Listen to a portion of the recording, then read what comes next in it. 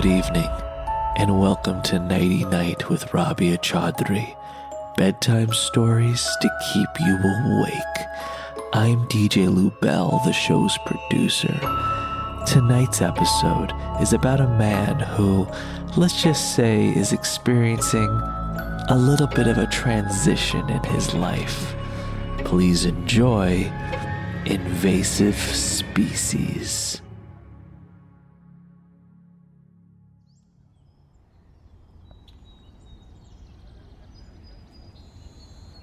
When Conrad Davidson awoke one morning, he found himself scratching at an old bug bite on his left arm. He must have started scratching in his sleep because it was already red and stinging when he woke up. He lifted it up into the light for a better look, and sure enough, there it was, a small reddish dot in the midst of the pink scratch lines from his own nails. It had been years since Conrad felt that old bite itch, ever since he'd actually received it. It had been during a college class when he'd just been starting out his journey into the entomology world. The class had gone outdoors. Conrad couldn't even remember to do what, when he felt something slightly more sharp than a mosquito bite on his arm.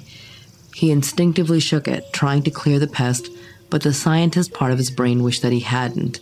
He wished he could have gotten a good look at the culprit before the animal part of his brain reacted. As the insect flew away, Conrad only got a brief look at what bit him. It looked almost like a moth, something furry, but Conrad wasn't able to identify it properly. It flew away the second he shook his arm, morning sunlight glinting off of it as it hit the bright wings at an angle. All Conrad really saw was a flash of light, and then the perpetrator was gone. No one had thought much of it at the time, including Conrad. A bug bite was just a hazard of the job. And that was so long ago. Now Conrad had a vastly different type of bug to worry about, Brood X.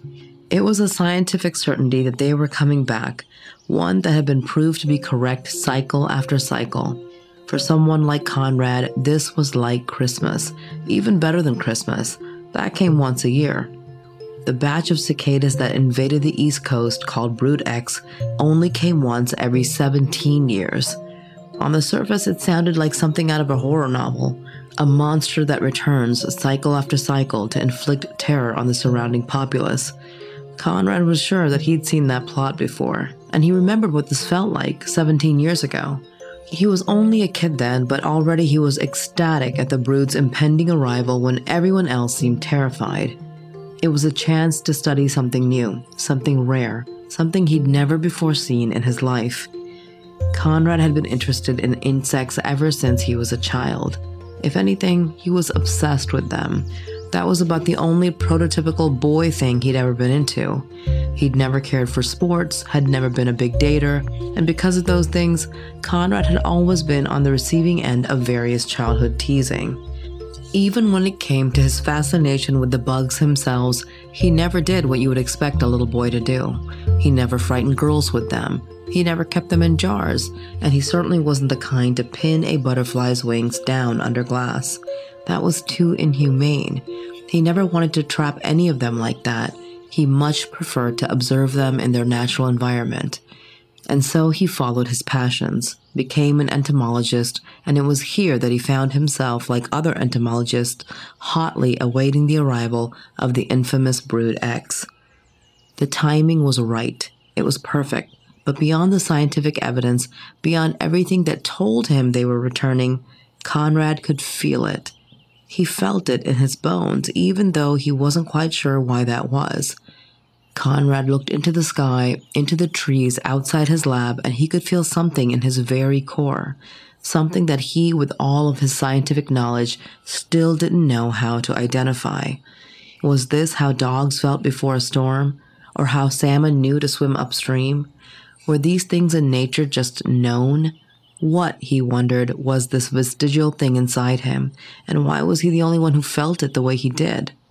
Though others weren't as enthusiastic as Conrad, everyone in his region was anticipating the return of the brood with some mixture of worry and excitement.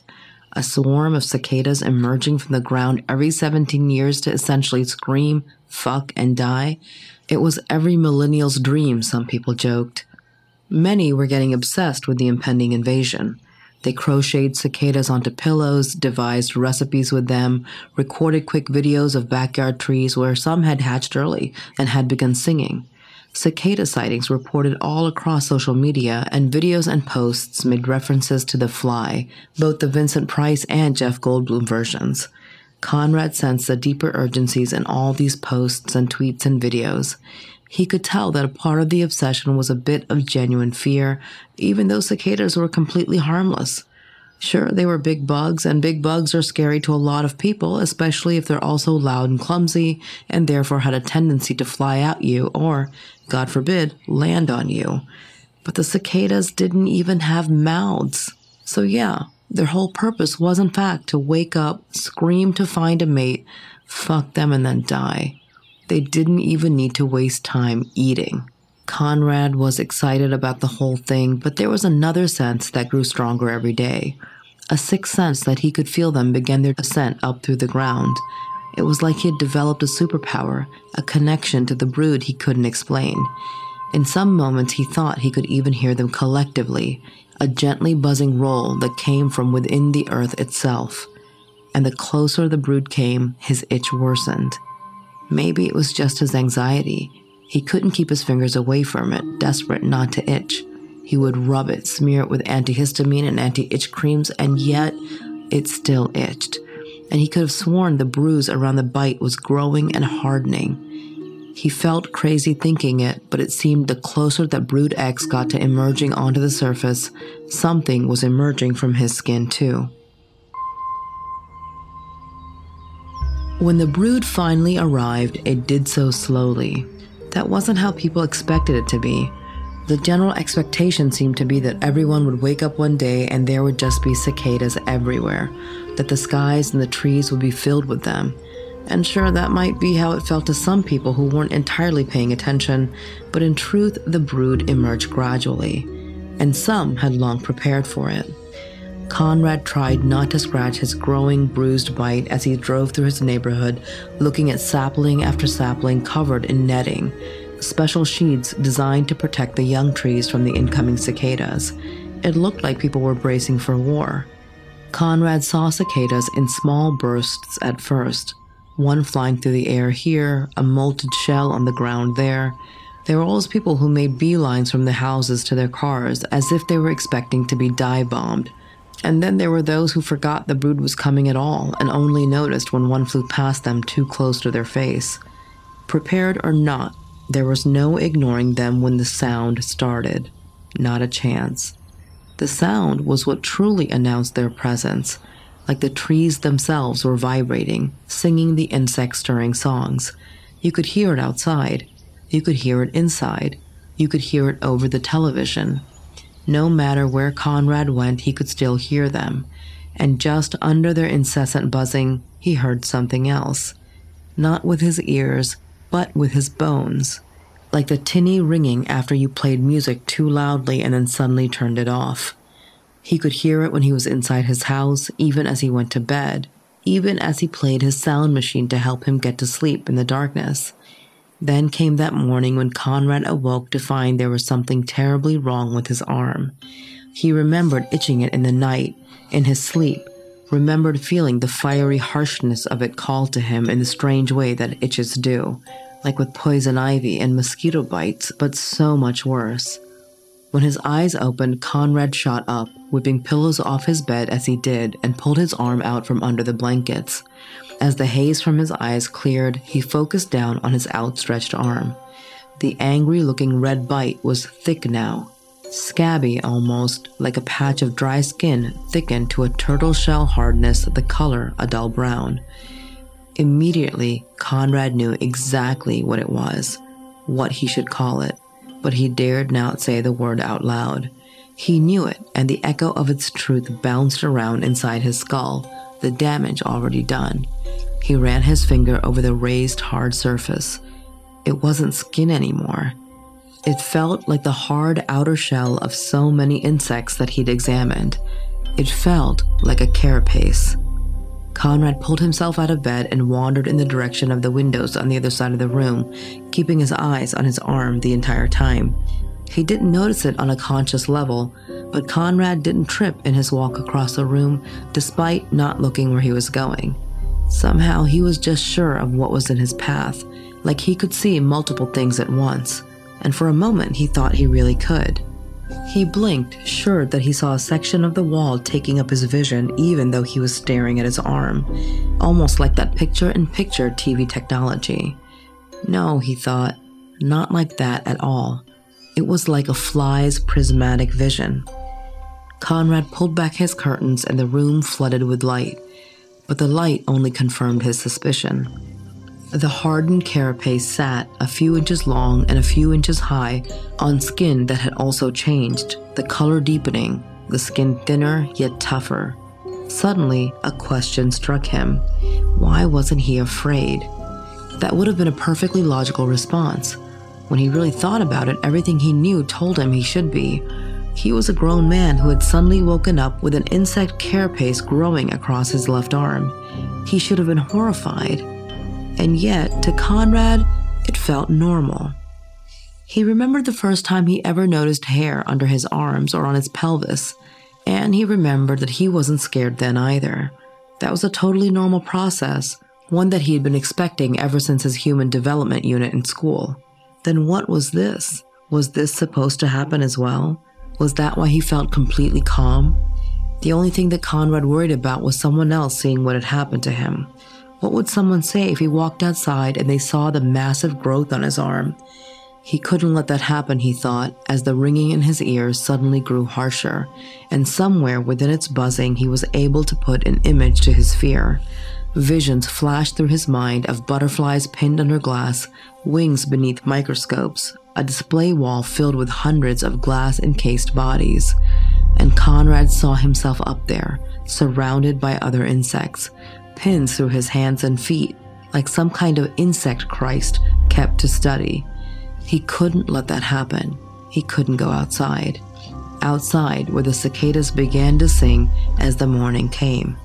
And then he heard the scream. The screaming set off something primal in Conrad's brain, something he didn't know was there. The second he heard it, nothing else was even remotely important. Nothing in his life, nothing in the world. The scream ran through his brain like a hot knife, demanding all his attention. He leaned his face towards the window and squinted against the harsh sunlight, scanning the road to find the source of the screaming. He marveled at how normal, how unchanged the rest of his neighborhood looked. He saw a couple of saplings with netting over them, but otherwise there were still suburban houses, there were still cars, still people walking their dogs. But there was something else. There, in the middle of their quiet street, stood a woman in a robin's egg blue bathrobe. She wandered through the road in bare feet, the cord of a hairdryer wrapped around her wrist like she'd suddenly remembered something of vital importance in the middle of her morning routine. The woman had her head tilted up towards the clearing sky and was screaming at the top of her lungs as she puttered around. The dog walker steered clear of her, and the dogs either followed their master's cue, tail between their legs, or growled as they stood their ground. Something like a bolt of lightning struck Conrad. He grabbed his window and yanked it open, looking out across the road at the woman. He opened his mouth and began screaming too. To anyone else on the outside, it would have sounded like nothing, like gibberish, like madness. But to Conrad and to the woman, it made perfect sense. It was a new language, and as soon as it left Conrad's throat, the woman turned towards him, understanding it perfectly. He screamed again, and she understood, began to make her way out of the road and towards his house. Conrad, too, moved towards his front door. He threw it open, and when the woman saw him standing in the threshold, she picked up her pace. As she moved, her robe opened just slightly, just enough for Conrad to see a bit more of her neck and the carapace there, just like his own, that had begun to creep across her skin. Conrad held the door open, and she hurried inside. It wasn't personal. It was very impersonal, in fact. Distantly, there was some old part of Conrad, something buried deep inside that was more man than he was now, something or someone who would have acknowledged the attractiveness of the woman who had shown up at his door. But that person was long gone, replaced by a single, omnipotent urge: perpetuation. The woman felt the same. There was no such thing as attractiveness anymore, no such thing as a personal preference. All that mattered was the perpetuation of the species, because there were so few of them, because they were so new, because there had never been anything like them before. As they did their duty to the strange new species, perpetuating, procreating, they were tuned into that familiar wavelength, the one Conrad tapped into to recognize the woman's screams, the one that opened up this whole new language to him. They both were tuned in, and from a distance they could hear similar screams, and they knew they weren't the only ones, that they would soon be joined by the rest of their broodmates. A little later, Conrad left the sleeping woman on his bed and looked outside.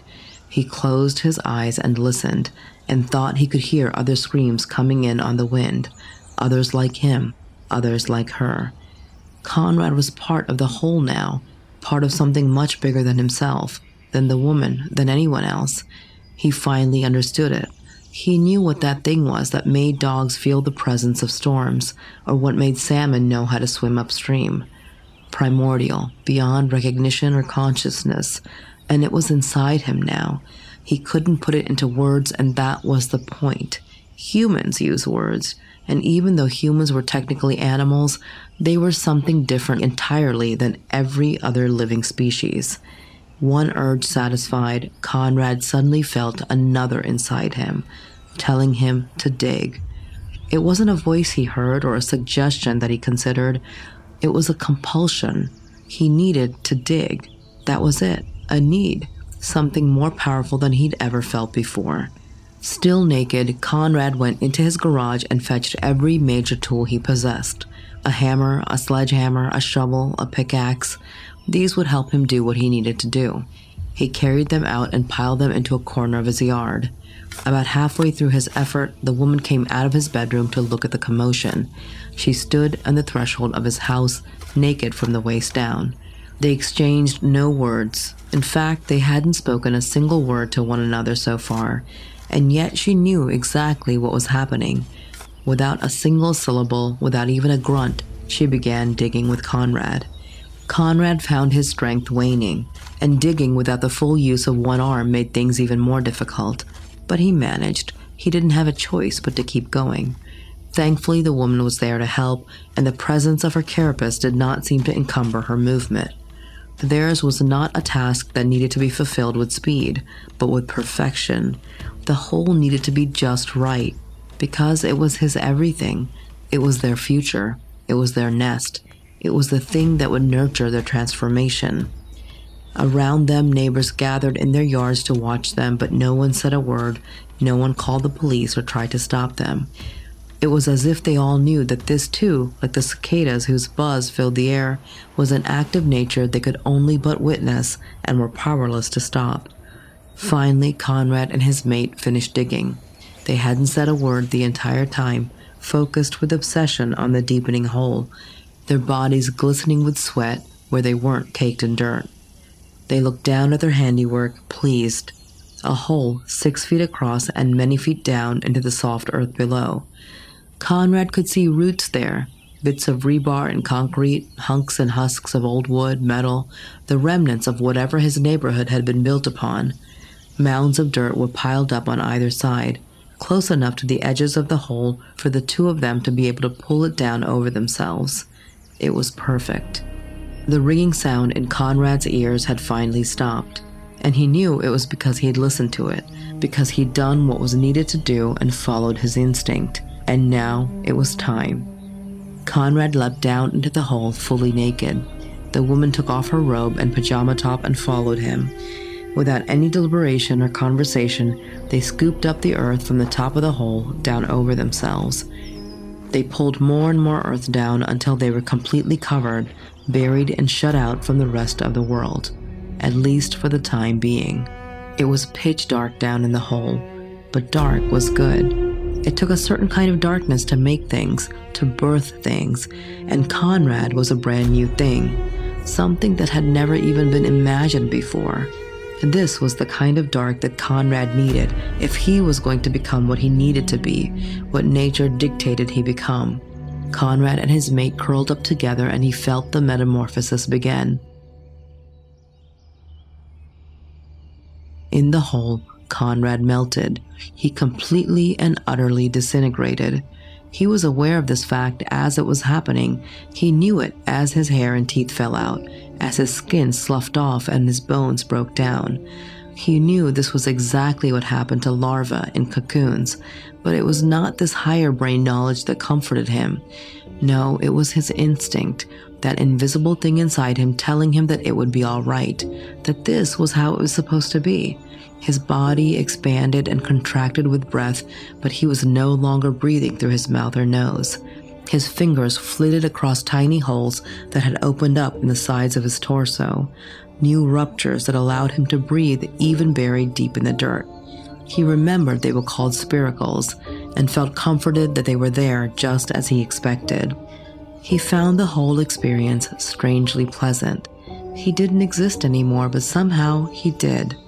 His physical form was gone. He was soup now, but he was still there, still thinking without a brain, still listening without ears, still breathing without lungs. Conrad couldn't see it, but the outside of his house was changing as well. In the same way that a single tree will draw hundreds, thousands of cicadas, Conrad's home drew others. Others who had been itching the same mysterious bite as him for weeks and months now.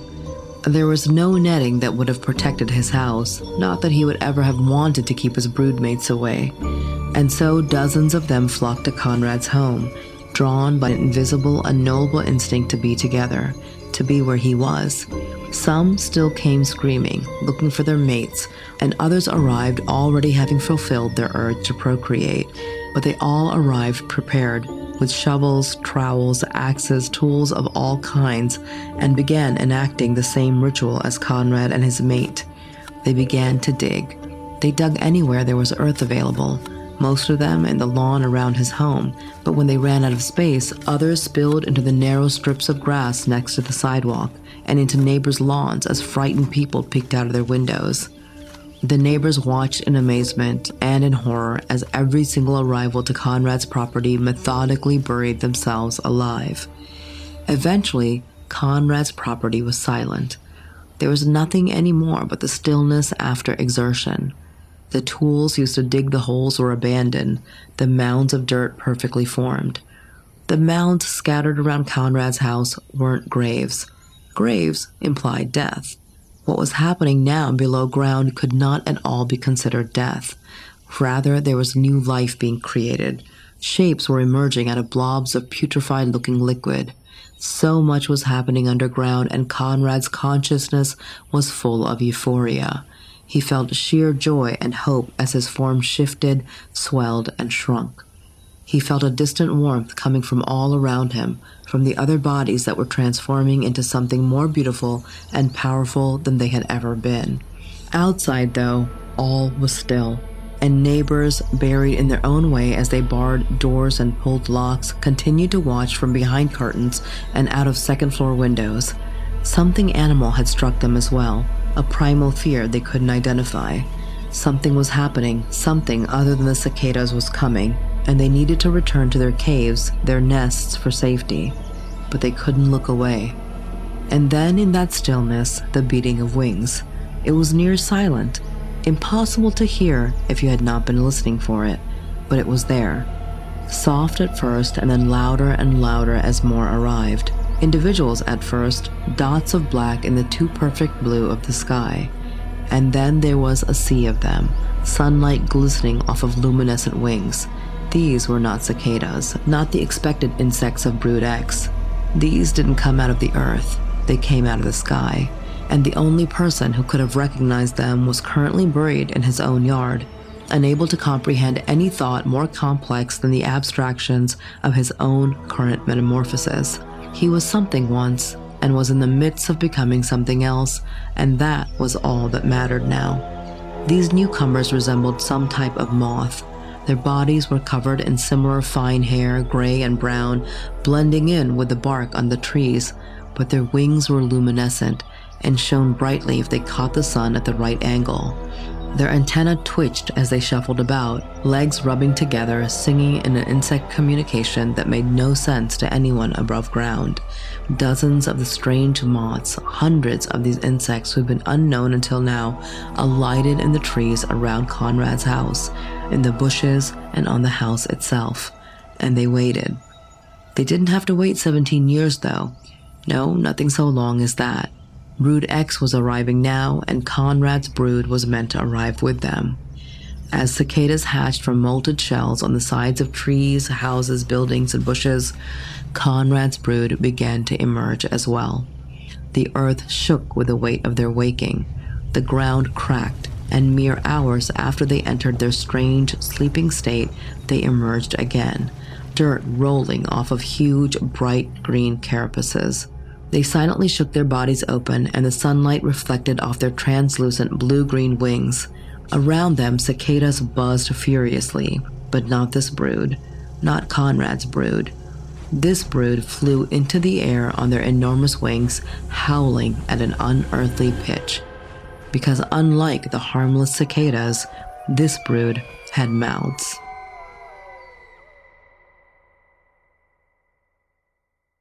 This week's spooky story, which comes to us from writer Travis Madden, was inspired by several ideas, both fictional and real. Kafka's The Metamorphosis, where a man transforms into a giant insect, and the works of David Cronenberg, who often depicts horrific transformations of the body, were both fictional inspirations. The title of the story is, of course, based on the scientific concept of the invasive species, some of which are the kudzu vine, the cane toad, or illegally imported pythons who end up deposited in swamps by their owners. Historically, invasive species have usually completely upended the ecosystem into which they're introduced and are unstoppable without any natural predators and with no other organism knowing how to defend against them. The very real Brood X10, or the Great Eastern Brood, were the primary source of reality-based inspiration for this story. Brood X is a massive swarm of cicadas that appears on the east coast of the United States once every 17 years, though their off-cycle appearances are mysteriously growing. After emerging from underground, the cicadas climb trees, molt, and then make loud screeching noises in order to attract a mate, after which they lay their eggs and begin to die off. The brood's earth-shattering noises can be heard inside buildings, swarms of them visible outside, and exoskeletons gathered on any unprotected tree. Their first known emergence occurred on May 9, 1715, and they have been reappearing every 17 years since. During their 2021 appearance, the brood appeared in such large numbers that President Biden's charter plane was actually grounded after cicadas clogged the plane's auxiliary power unit. After appearing in 2021, their next projected appearance is in the year 2038. Now, there are also very real, albeit very rare, genetic orders and mental conditions that inspired the transformations that took place in this story. First, there's the Harlequin-type ichthyosis. Harlequin-type ichthyosis is the most severe form of ichthyosis, a series of genetic skin disorders. Those who are afflicted possess skin that's formed into large, asymmetrically shaped cracks separated by deep fissures.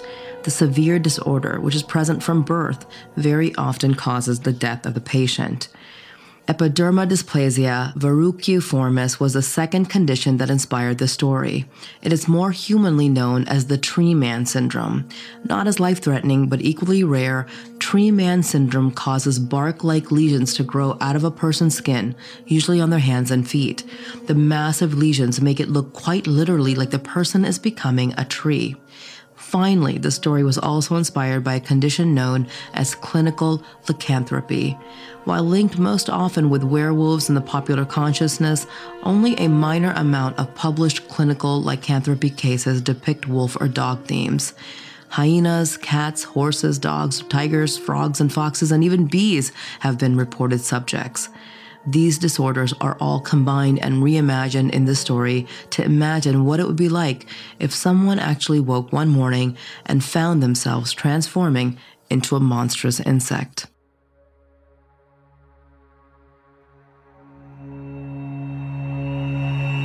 Tonight's tale was written by Travis Madden. Nighty Night is executive produced by Rabia Chaudhry and Colin Thompson. It's produced by DJ Lou Bell. It's sound designed and edited by Anton Doty. Original music by Andrew Gerlicher. Nighty Night is a Cast original podcast.